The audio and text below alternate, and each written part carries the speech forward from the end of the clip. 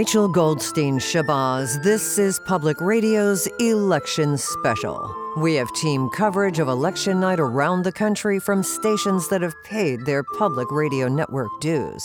First to Enid, Oklahoma, and blind coverage from Jim Sparky O'Toole. In Enid, the polling location is in America's last video store. Imagine, people used to come to a store, pick up a videotape, take it home, forget to watch it, and then forget to bring it back, and have their credit destroyed with penalty late fees. Then those fees were used to build a hockey stadium in Miami.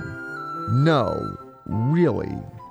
For commentary on videotape late fees, we explore the back paths of Morocco with a native person.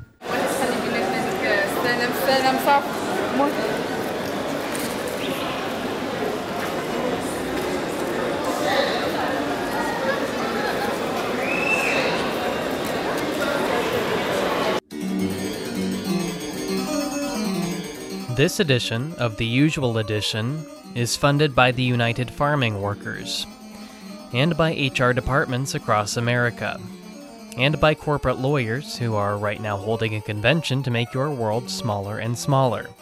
Don't Call Me Mary, and by gentle listeners who are confused like you.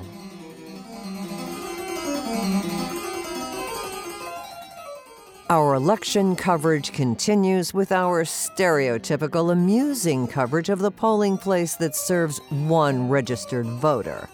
Public Radio loves this sort of side glance award winner. Hi! Welcome.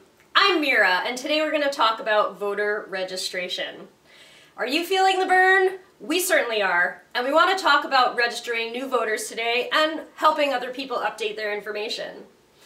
Why is it important to register people to vote? Well, first of all, Bernie polls amazingly well with young people, and young new voters are a target for us right now. We want to make sure we register as many new voters as possible. That includes people like college freshmen, away from home and at school, people in community colleges, seniors in high school who will be turning 18 by election day, and anybody else who maybe hasn't registered to vote before of any age that is ready to engage with democracy because Bernie Sanders is motivating them. Forgive me, that's the wrong report, but it's the only one in our public radio files. Sigh.